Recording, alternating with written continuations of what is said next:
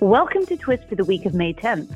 This is Sarah McGann from KPMG's Washington National Tax State and Local Tax Practice. First up today is a legislative roundup. Two states, Indiana and Hawaii, have recently enacted or have legislation pending signature that would update the state's conformity to the Internal Revenue Code.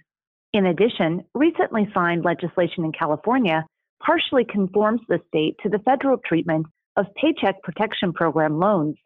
While forgiven loans will not be included in income, ineligible entities will not be allowed to deduct expenses paid with forgiven loan amounts. Ineligible entities are certain publicly traded companies and companies that did not experience at least a 25% reduction in gross receipts.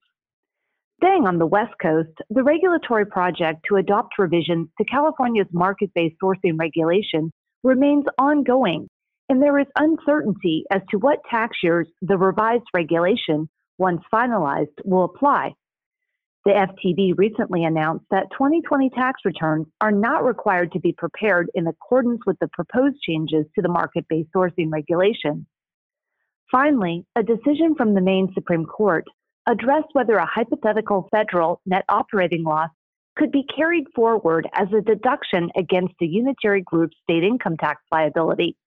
At the federal level, there was no actual loss because the unitary loss was offset by non-unitary income derived from outside the group's unitary business. The taxpayer argued that disallowance of this hypothetical net operating loss deduction resulted in an unconstitutional indirect tax on its non-unitary income that was not allowed.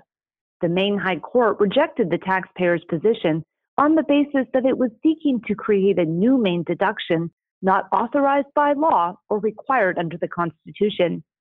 Thank you for listening to Twist, and stay well.